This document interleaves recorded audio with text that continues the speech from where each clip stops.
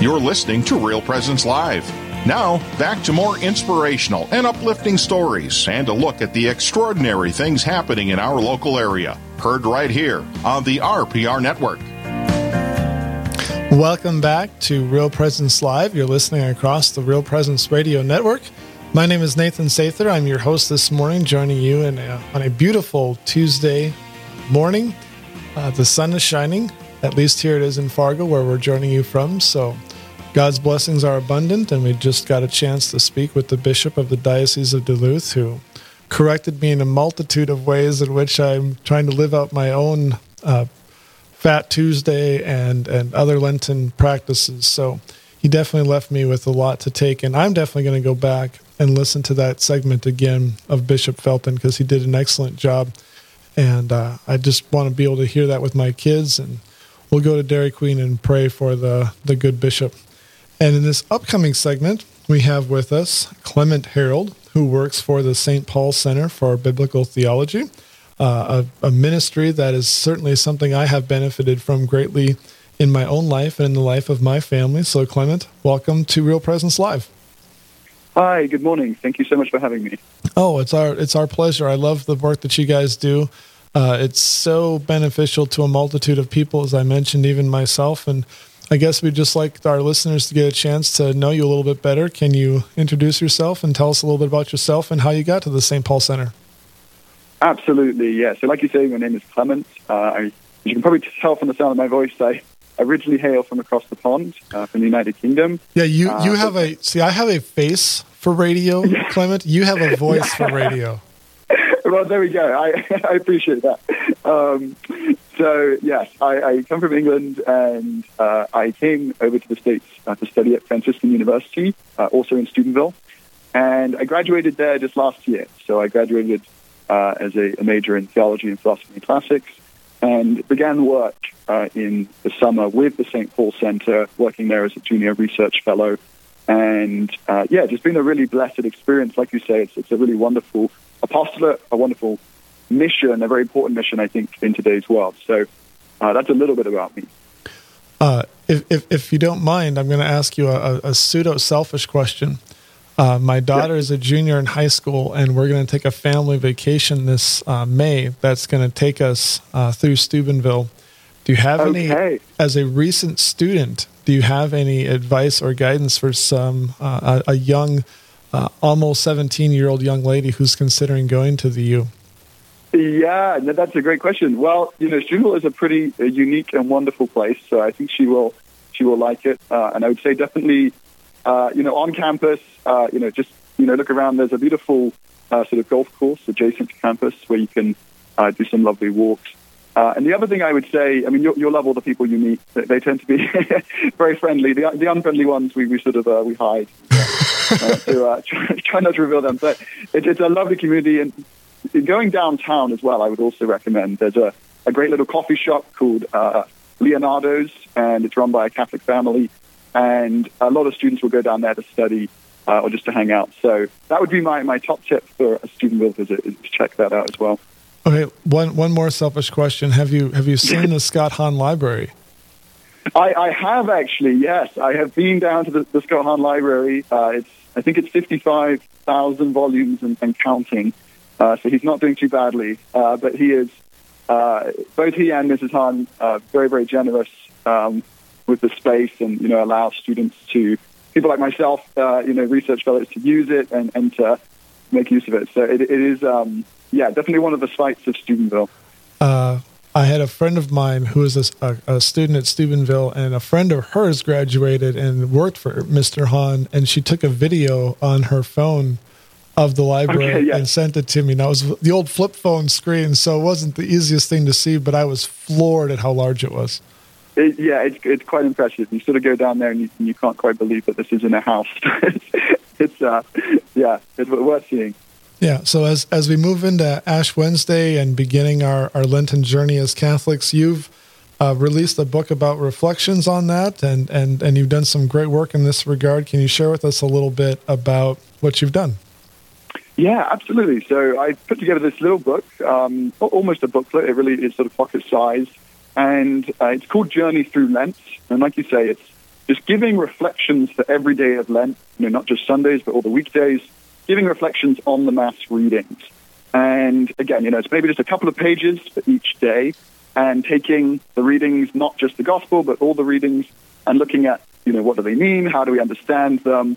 And trying to give like a meditation on them, as well as some points of practical application. So, I'm saying I've read this, I've prayed over it, I've thought about it, and then how can I apply this to my life? So that's the book I put together, again, called Journey Through Lent. And I'm always curious what causes people to decide, or discern what the next thing the Lord wants them to do is. So what was that journey like as you were deciding or discerning, putting this together? Yeah, good question. So I was actually, I must confess, I was asked to do this. It's not something I would have come up with on my own, but we were just having discussion at the center with the work we do, and saying that we really felt like for this Lenten season, if you think of the lectionary that the church gives us, it really, Lent is kind of like, I found this as I was reading through each day. It's like the church's heavy guns, it's the sort of, it really is the riches of what sacred scripture has to offer, both Old and New Testaments. And so we really felt it would be great to have a sort of practical guide, as set of reflections to take us through that, to take us on that Lenten journey. And so I was asked to do it, and very happily obliged.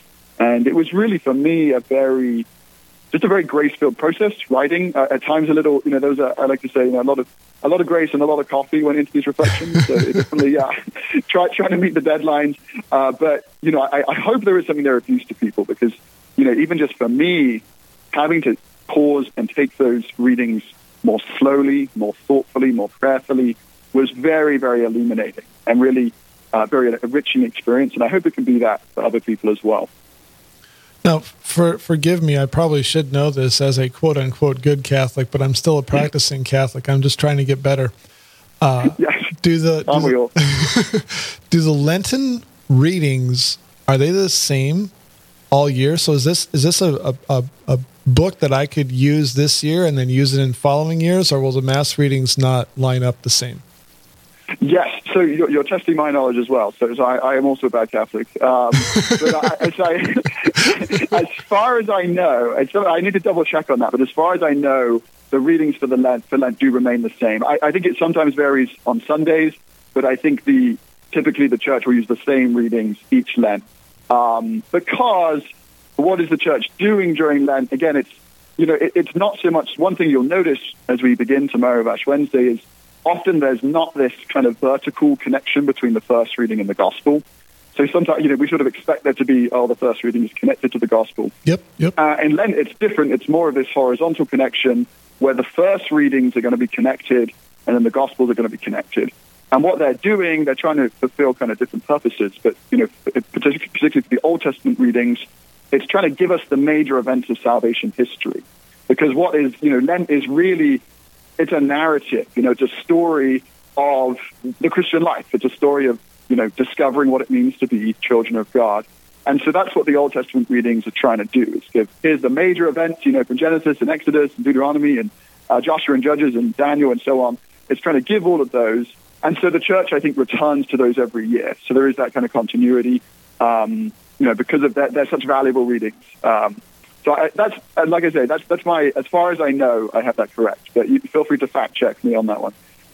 Well, one of my favorite Lenten resources that I've found is a Stations of the Cross pamphlet that was put out by Belmont Abbey College years ago.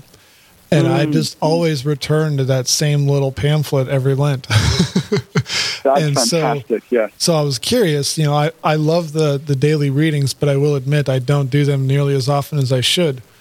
And to have something that every Lent I could, as I'm picking up my Belmont Abbey College book, if I could pick up your daily Mass readings and use it for years to come, that would be an extraordinarily good resource to be able to have for the Lenten journey as we move forward beyond just this Lent, but moving to for years to come. I very much hope so, and I like how you put that there. And I don't. This is not intended to be the be-all, end-all, but I do hope it is a helpful supplement to the other things that people are already doing, whether that's, like you say, the stations or litanies or whatever else it might be. Yeah, and I'm kind of curious. we got about 2 minutes before our next break. What was kind of your reasoning or the center's reasoning behind having this connected to the daily readings? Because I think that's just ingenious. That's exactly what we should be encouraging myself and other Catholics to be doing as well. Yeah, good question. I think really, it's going to the heart of our mission at the St. Paul Center, which is this mission of reading sacred scripture from the heart of the church and trying to arrive at a point where we have, biblical fluency, the clergy, for priests and bishops, but then biblical literacy for lay people.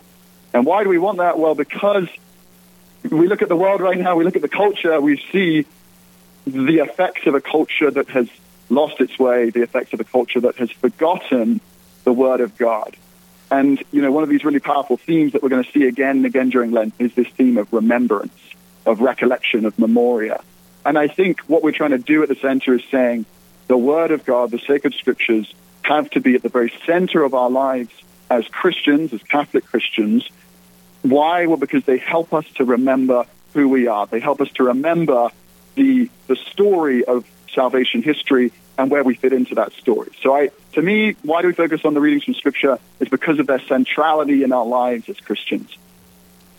Yeah, and I have a mass...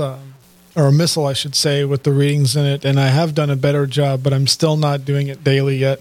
But yeah, just living what the church lives through Scripture, I just think is a brilliant idea, and another good reminder for folks like myself to get back into the daily readings and live that out. And so we'll come back on the other side of this break. We are talking to Clement Harold from the St. Paul Center for Biblical Theology, and we'll talk a little more Lent and maybe even get in a little British humor if we can here and there. So you're listening to Real Presence Live across the Real Presence Radio Network. Live, engaging, and local.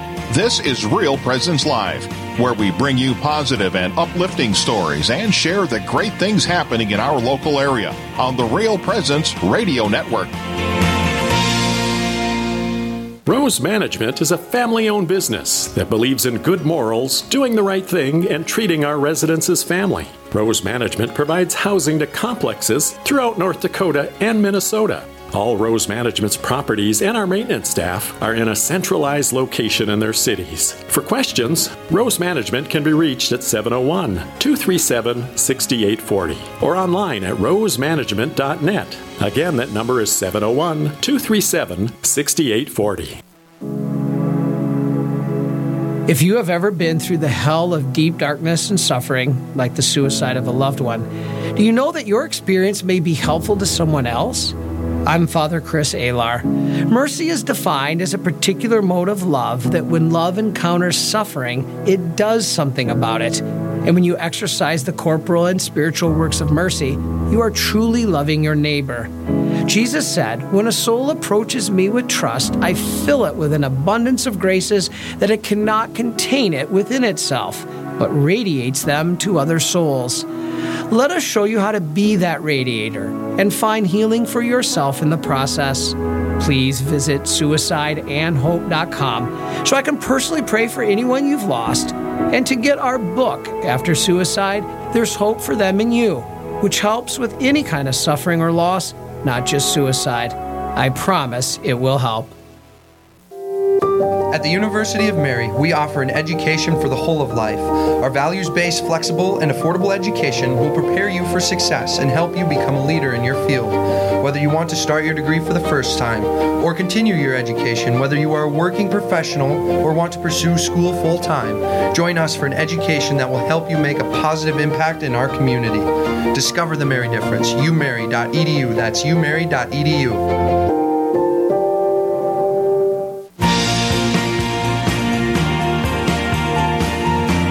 You're listening to Real Presence Live on the Real Presence Radio Network.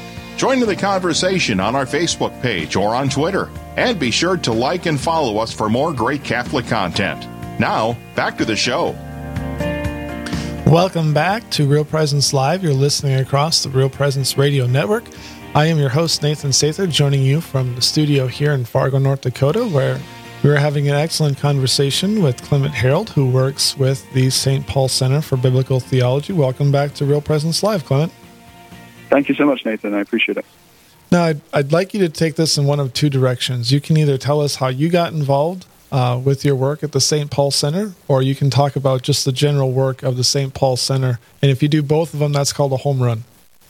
All right. Okay, very good. Well, one of the things I learned coming to America is just how many phrases you guys have involving baseball. So I've taken to a number of them. Touch base is not something I'd ever heard before. Okay. And home run as well. So I'll aim for the home run, shall I? But yeah, no. How did I get involved? Well, I got to know Dr. Hahn. I had several classes with him during my time at Franciscan, and he had really connected me and was interested in bringing me on for some research. And also trying to, reach younger audiences, and that was a big part of the reason for them taking me on. That the St. Paul Center, like a lot of Catholic apostolates, is really looking, what are ways that we can reach younger people. And I was very excited about Prospect, and it's been here just under a year now, and yeah, a large part of what we're trying to do, like I mentioned before the break, is we're trying to educate Catholics about sacred Scripture. And realizing, I think, that most of us, if we're honest, we would say our sort of literacy when it comes to the Bible is really quite low. And, I don't know if I'm the only one who, all the sort of names and the dates and the stories is like, it gets quite fuzzy, it's a lot. It feels very daunting, especially the Old Testament. And so what we're trying to do at the center is give resources that are going to help Catholics get the big picture, get the meta-narrative, as people sometimes like to say. What is the story of salvation history with Jesus as the climax? He's the one that all of the old is leading up to. He's the one that brings the fulfillment of the new. And then likewise, where do I fit into that story? And for me, part of what makes it so exciting is, as a young person, as I mentioned again before the break, is that there's such a hunger in our culture for the Word of God. We see this, I don't know if you're familiar with a figure like Jordan Peterson. Yep. He's an example of, so, he's someone who's a huge following, especially among young people, especially young men. And, he's, has these biblical lectures on YouTube, millions of views, millions of listens. And I think what he gets to is the fact that there is this hunger, that people are looking for meaning, they're looking for value, they're looking for truth. But at the St. Paul Center, what we want to say is, Jordan Peterson, good on him. He's doing a great job as far as he goes, but that is not the fullness of what Christ has to offer. And so we're looking not just at the story of the Bible, the story of salvation, but we're also looking at it as history, as salvation history. As people sometimes say, it's his story, it's God's story. And so we want to say that these events really did happen. They really did take place in time, in history, and the meaning that they have has the power to change not just a civilization, not just to build the West, but to change the world and to change your life and to change my life. And that to me is that's pretty awesome. That's a mission that I can get behind. So I don't know if that helps answer your twofold question, but that's a little bit of why, I'm very, very happy to be here. No, outstanding. That was definitely a home run, maybe even a grand slam. You know what that is too, right? yeah, vaguely, right. And if someone came up to me today and said, "Hey, Nathan, I've got somebody who's from a Christian or a non-Christian background, and you have to give them one resource that they could use to kind of get it, so to speak, whatever it is," I would probably give them the Genesis to Jesus that the St. Paul Center put out. And I don't know if there's even been an update. I went through it, goodness, maybe a decade or more ago. I don't remember exactly the timeline. But the way Genesis to Jesus put out the typology and makes all of these connections, like I had never considered the idea that Scripture, I mean, yes, it's a story or a collection of stories, but this idea that there's a narrative throughout, that God is essentially telling a story, and the story that he's telling is the way in which he is working throughout time, both in the Old Testament, all leading up to Jesus. And I remember my wife one time, she went to a Bible study that was probably the second resource I would suggest to people, which is the Great Adventure Bible Timeline Bible Study. Sure. Yeah. And she came back after one of them on Matthew. And my wife is, usually she comes back home after something like that, and she sits down and she's, kind of quiet and doesn't really talk about it. And I've got to pull it out of her, like, how did it go? What happened?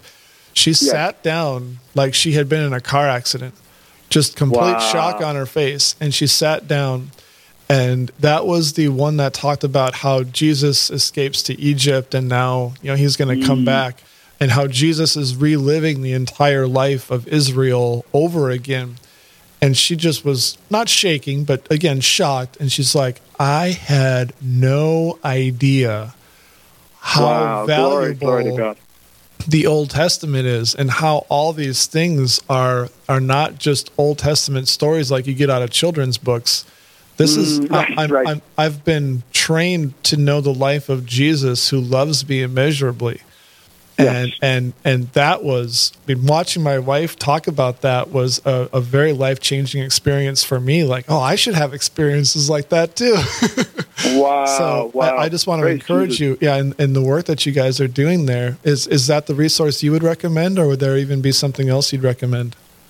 Yeah, that's a great, thank you for sharing that, Nathan. That's a beautiful testimony. And I think those are two wonderful suggestions. Genesis to Jesus, that people can find through our website, stpaulcenter.com. And then also, like you say, the Great Adventure Bible timeline and the the reading guide, which you can get through Ascension. Those are two wonderful places to start. I would say Dr. Scott Hahn's A Father Who Keeps His Promises really is, it's sort of a classic at this point, but it really is very stellar. It's just basically a summary of the whole Bible, giving that narrative perspective. And so for those of us who, again, find Scripture quite overwhelming or a little daunting, that's also a really helpful guide.